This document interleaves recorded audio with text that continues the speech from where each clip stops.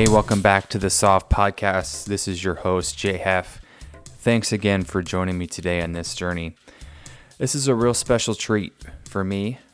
This is the first time I've ever actually had the ability to interview somebody and have them come on the show here and talk about their journey through wholeness and become the person that they feel they need to be. So for those that are keeping track, last week we talked about mindfulness, 2 weeks ago, and then the first show we talked about general therapy. In this episode, we're going to talk a little bit about exercise. Now, brief start here, as far as brief overview. When we talk about exercise, it doesn't necessarily have to be physical. You'll hear in the conversation with our guest today, Mark Paysant, that it's just about journaling. It's just about taking these steps in addition to physical exercise. We also talk a little bit about creativity and how that comes into play here. Thank you for joining me on this journey today, and I'm excited to share this guest with you. And unfortunately, part of the conversation was cut off, and I really unfortunately missed part of that, and I'm going to work on that moving forward. But I wanted to let you hear a majority of what I was able to connect with Mark about, and his journey and his faithfulness and his determination and persistence in living wholeheartedly as much as he possibly can. So sit back, relax, enjoy the listen, and take the steps to a better and healthier you.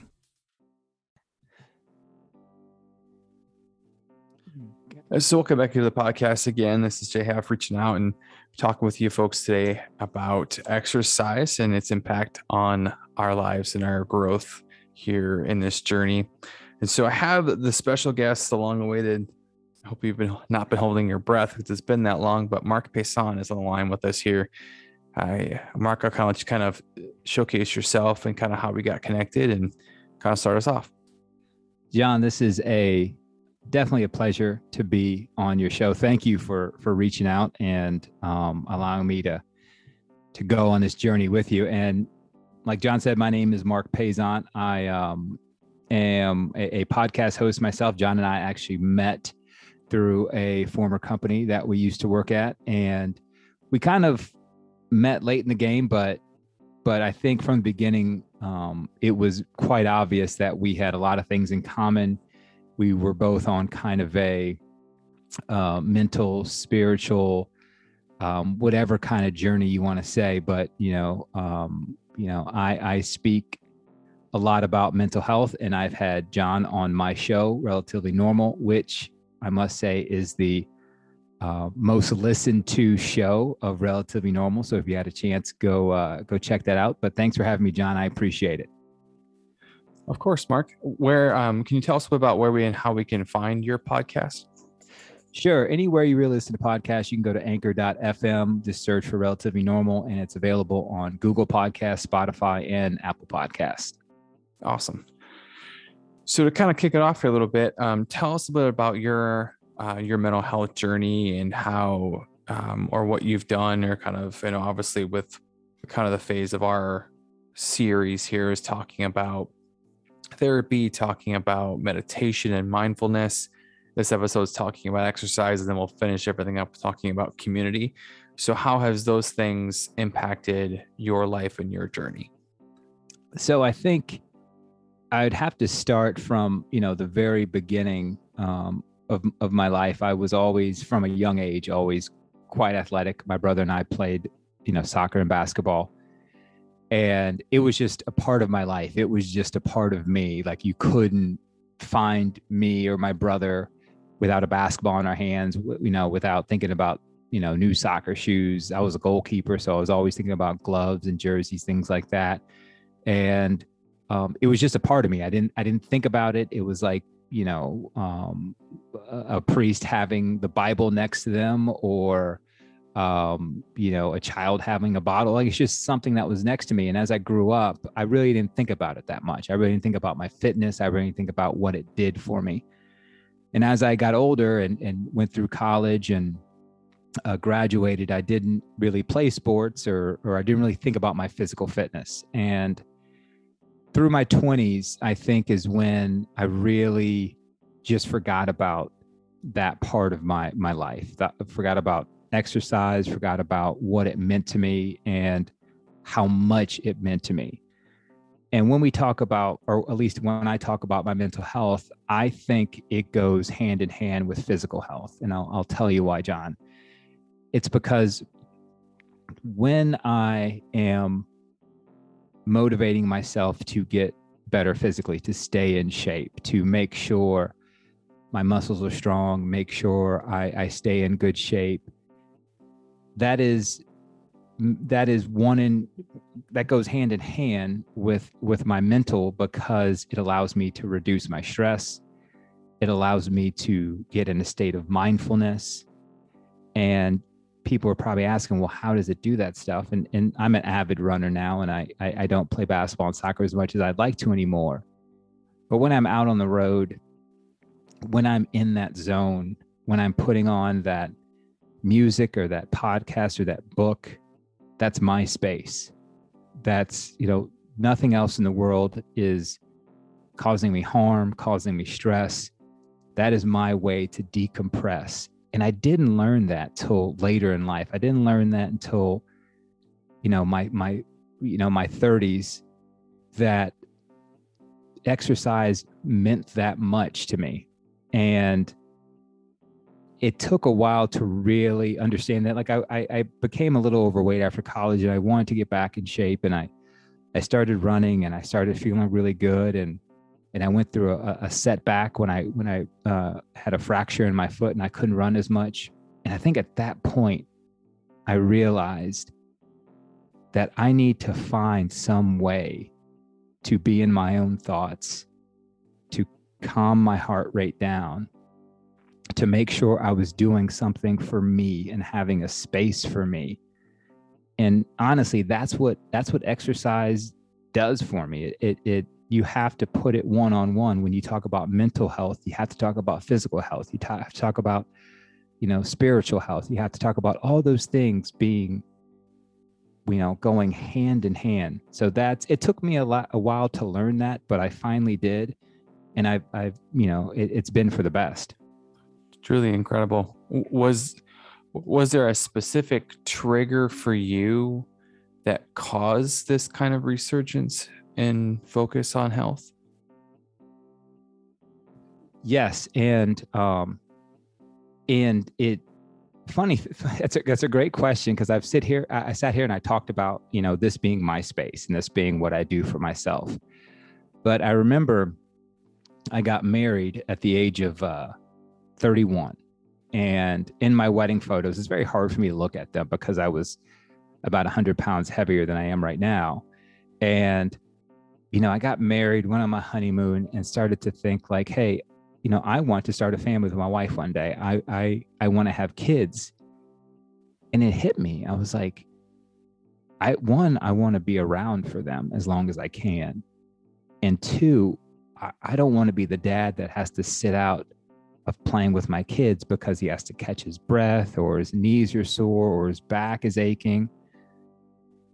So I wanted to do this for myself, but I also intertwined people who could be in my life in the future. And I always say this, like anything you want to be a part of in your life, whether it's you want to be good at work, whether it's you want to be a good husband or spouse, whether it's you want to be a good father, a good wife, a good anything, the common denominator in all that is you.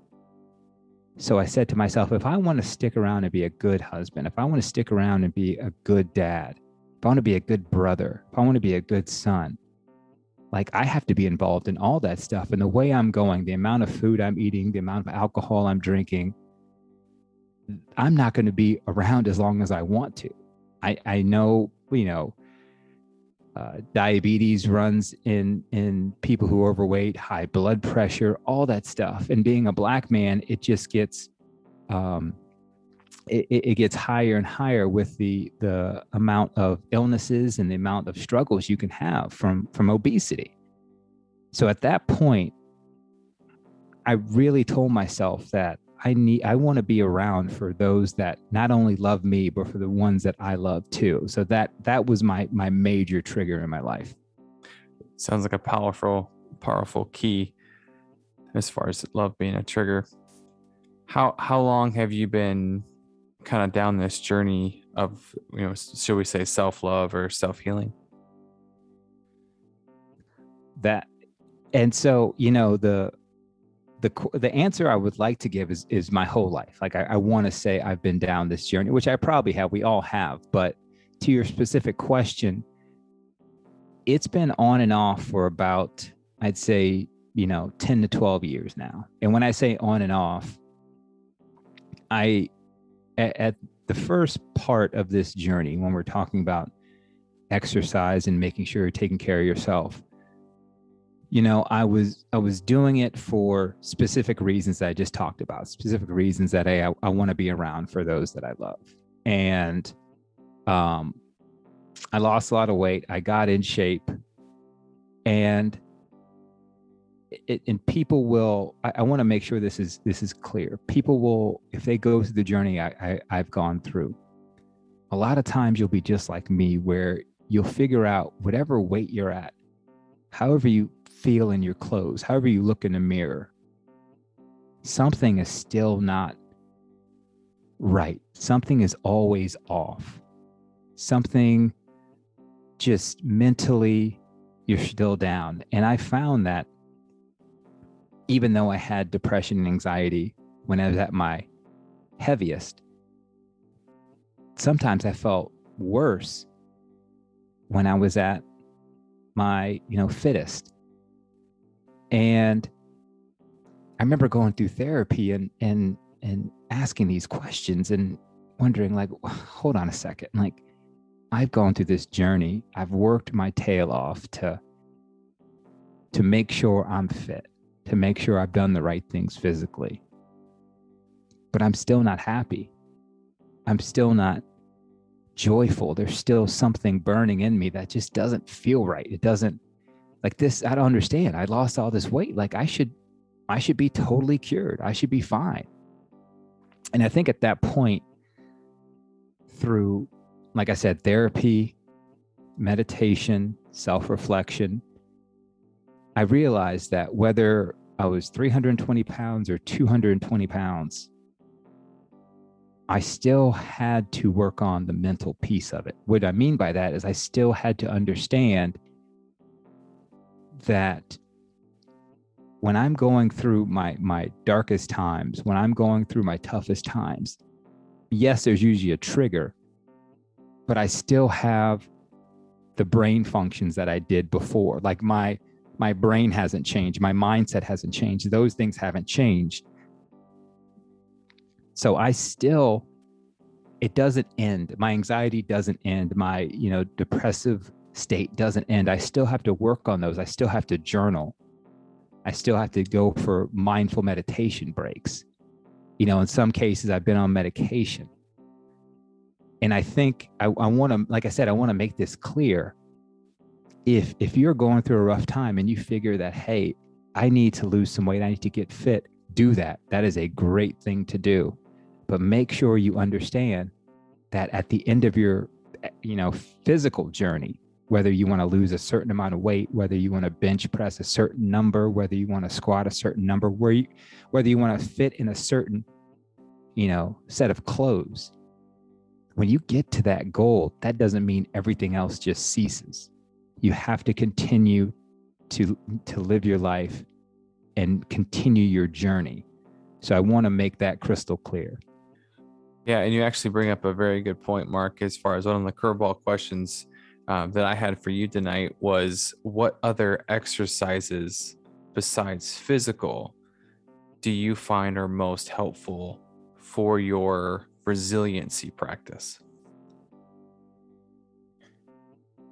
And there's a couple, and I wish I could sit here and tell you that I do them all the time, because we at the end of the day, we are human, and I have to I have to make sure. And the good thing about, the therapist I have now is she keeps me grounded, and she keeps me honest with, and she'll know, like, hey, Mark, you haven't been journaling this week, have you? And she'll know. But, and I keep bringing up journaling, and I am night and day a different person when I journal constantly and consistently. And when I put my thoughts on paper, or I'll pull up, I have a Google Doc and I'll just keep it running. And I'll just take literally 15 minutes out of my day and journal my thoughts down. Also, when it comes to meditation, and some people will understand what I'm saying, my brain, for some reason, I'll start to meditate and I'll think it's a waste of time. And what I mean by that is I'll say, okay, here's 30 minutes, I'm going to meditate. Not even 30, 25, 15, whatever. And I'll immediately, whatever time of the day it is, I'll think, man, I could be doing something else right now that is more productive. If I do it first thing in the morning, I'll say to myself, man, I could be preparing for my day. If I do it at lunchtime, I'll be like, hey, I could be running, or I could be eating lunch right now, or something like that. If I do it at the end of the day, like, hey, I'm taking time out of my sleep pattern. So that starts to really play on my mind a lot. But what I did to counteract that is I literally, and this is going to sound very simple, but it works, is I literally focus on the words that the person leading the meditation is saying. And what I mean by that is not just have the words in the background, not just, close your eyes now, take a deep breath, whatever the person leading it says. Focus on the actual words that are coming out of their mouth. Put the words in your head, see them. And for me, when I pinpoint my focus on that, I notice that a lot of my anxiety about if I could be doing something else goes away. I notice my heart rate go down. I notice I start to relax and my fists aren't tensed up. So those two things, journaling and meditation, are really my go-tos. And I always tell people, if you work for me or my friend or you work with me, I always say, always take 15 minutes out of your day just to do something by yourself that there's no other distractions. And what I mean by that is, I have a nice neighborhood. A lot of times, if I don't get to get my run in, I'll just leave my phone at home and walk for 15 minutes and just listen to the birds, listen to the cars pass, listen to the lawnmowers. Just listen to something that's not technology based, and it really calms me down. So those are just a few things that I use. That's great. Do you do anything creatively, as far as painting, any artwork type situations in a practice fashion? Yeah, yes, I do. And I'm glad you asked that. I actually have gotten into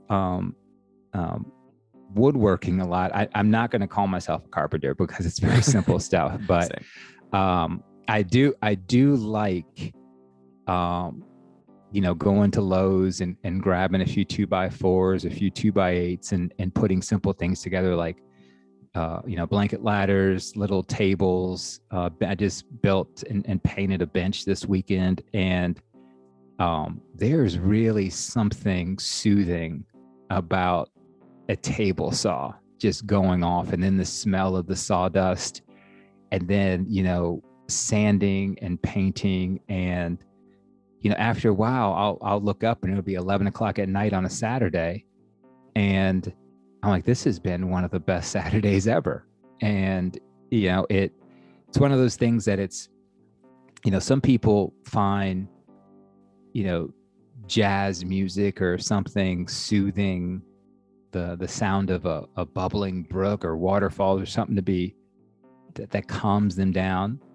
If I'm in my garage and I've measured and cut like 3 or 4 8-foot pieces of 2x4, and then I've drilled them together, and it's like those 90-degree angles, it just, oh man, yes, that is something that's definitely the creative part of me, that I like to.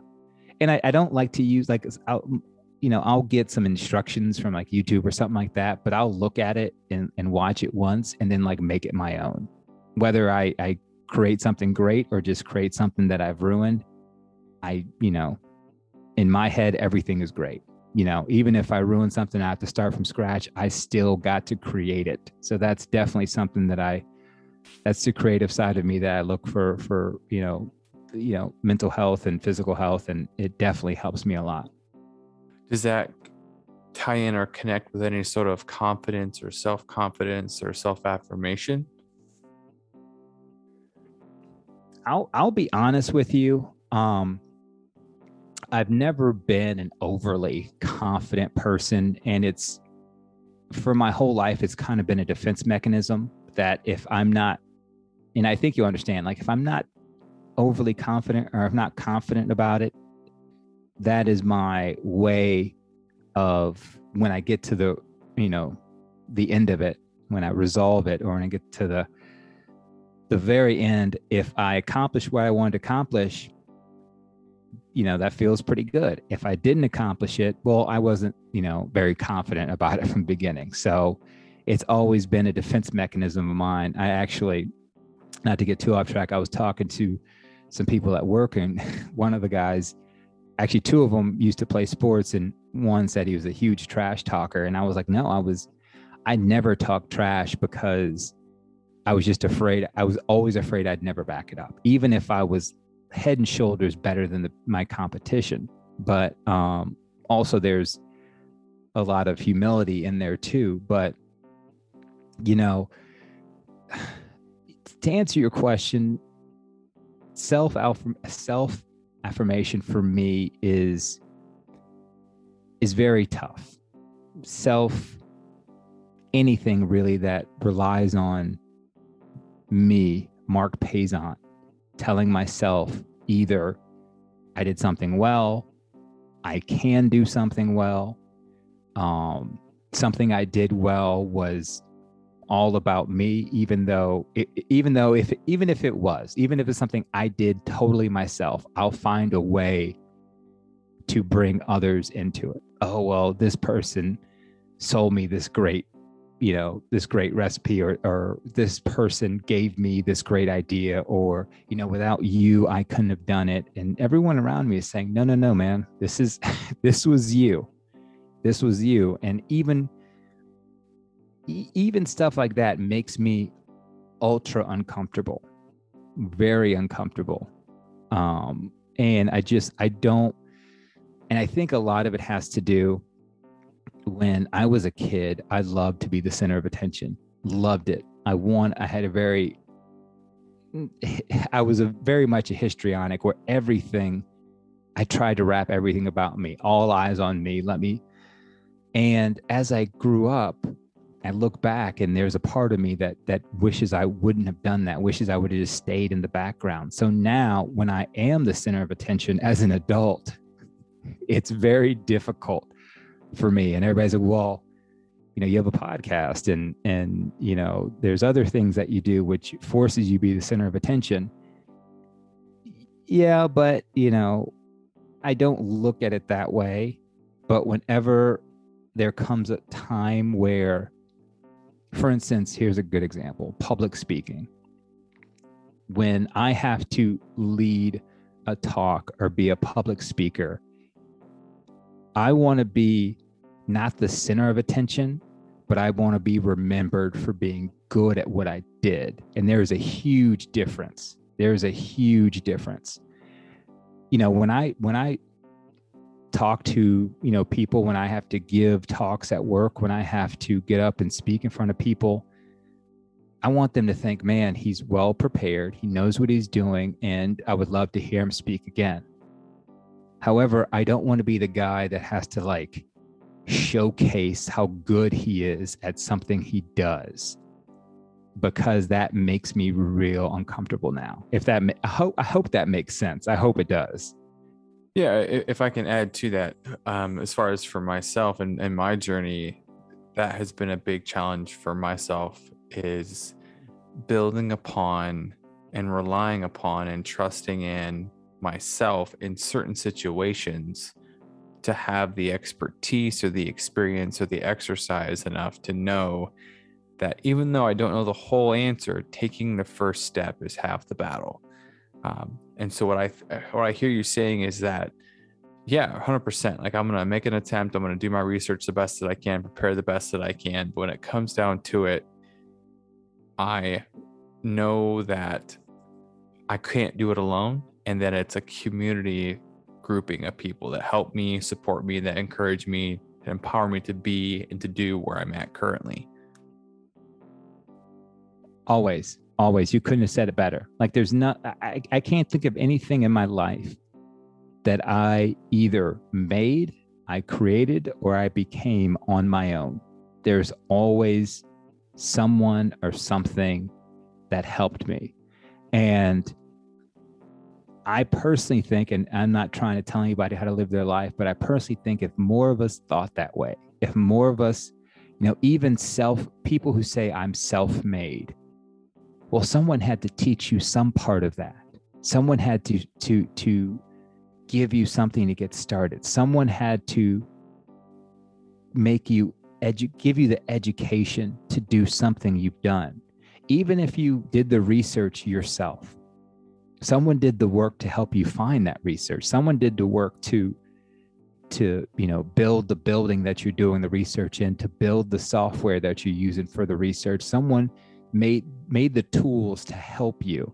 So, when people say they're self-made, I will give you all the credit in the world. Yes, I will. But I believe we should always give the respect to the people who did it before us, or at least lend a hand for us to do those things. And you bring up a good point. Do you remember you mentioning before about soccer and basketball? I wonder if, with those being such vital, supportive, community, team-based sports, if that plays a role or has an impact compared to someone that maybe plays golf or tennis. Well, even tennis has doubles, but I wonder if that comes back into play here as well. It probably does. I have a good friend. His name is Fabio Tambosi. He is the chief marketing officer over at Saucony, and he and I spoke a few weeks ago, and we were talking about all the life lessons we had learned from playing soccer. And one of the things we learned is how to take a step back and let others become better at their craft. And we both went to Clemson. We both played soccer at Clemson, and I was a goalkeeper. He was a midfielder. And, there were certain practices where you'd work primarily on defense. So the forwards would not get as much work as the defense would. And then vice versa, you have other practices where you're working on your offensive schemes and offensive game plans, and the forwards will get more work than the defenders. And you don't, as an 18, 19, 20-year-old person, you don't realize what you just think you're going through practice. That's all you think you're doing. But when you look back at it, you're like, I had to take a step back while others learned, and not only take a step back, I had to make sure I was 100% focused and all in to what they're doing, because at the end of the day, it's a team sport. I have to know what they're doing. They have to know what I'm doing for us to work well as a team together. And I think it to your point, that's probably great. I know that I did not win soccer games or win basketball games by myself. Never have, never will. Pick up high school soccer, college, whatever. There's not one game that I won and someone could point to me and say, you did everything. You scored every point. You coached the game. You had it. I can't score every point and get every assist. I can't. I can't do it. I know there's players out there that wish they could, but I think to your point, it probably had. I mean, no one's ever really put it like that before. But you're probably right. My life would have been different. My life perspective would have been different if I played golf or if I played tennis or something like that. But I played two really big team sports, and while football might be a team sport too, the thing about soccer and basketball is everyone is responsible for offense and defense. So everyone's a two-way player. So nothing against football, and I love football, so I hope no one gets the wrong impression by it. But to have a sport where you make a mistake, like a quarterback throws an interception in football, he has to immediately depend on his defense to take care of him. You have a turnover in basketball and soccer, you immediately have to turn around and play defense yourself. So it's to your point, I think you're absolutely right. It's just a fascinating thought process. So, well, Mark, I wanted to thank again for your time. Is there anything else related to exercise or related to your journey, or any message or advice that you would have for someone that's either nervous to start the process or kind of in the middle of the process, as a word of encouragement? Everyone is pulling for you. And I know that might be hard to understand, but everyone is pulling for you. There's so many times that I, during this journey, which I really wanted to give up. And I really wanted to, I can't tell you how many times before my wedding, I went for a run and I just stopped and I was like, you know what? I'm going to be like this the rest of my life. But I had people around me who were really pulling for me. I really did. And I'm going to tell you right now, whoever's listening, John, you particularly, anybody else who knows me or knows us, we're pulling for you. And don't think, the last time I checked, one hamburger didn't make you overweight. So don't think one day of exercising is going to, get you back to where you want to be. This is so cliche to say, but it's definitely a marathon and not a sprint. Take notes down, journal. The advice I will give, specific advice, is when you feel really down, when you feel like giving up, write it down. Absolutely write it down. Write down how you feel, the time and date you felt that way. Split that paper in half. In those times you feel motivated, those times you feel like nothing can hold you back, those times you feel like you're at the top of a mountain, write it right next to your lows. Make sure you understand how you feel in both situations, because that's going to keep you grounded. Because when you feel really high, you need to have in the back of your mind that you can, you've been other places before. It's going to make that high feel a lot better. And on the flip side of that, when you feel really low, make sure your brain knows that you can get back to that high.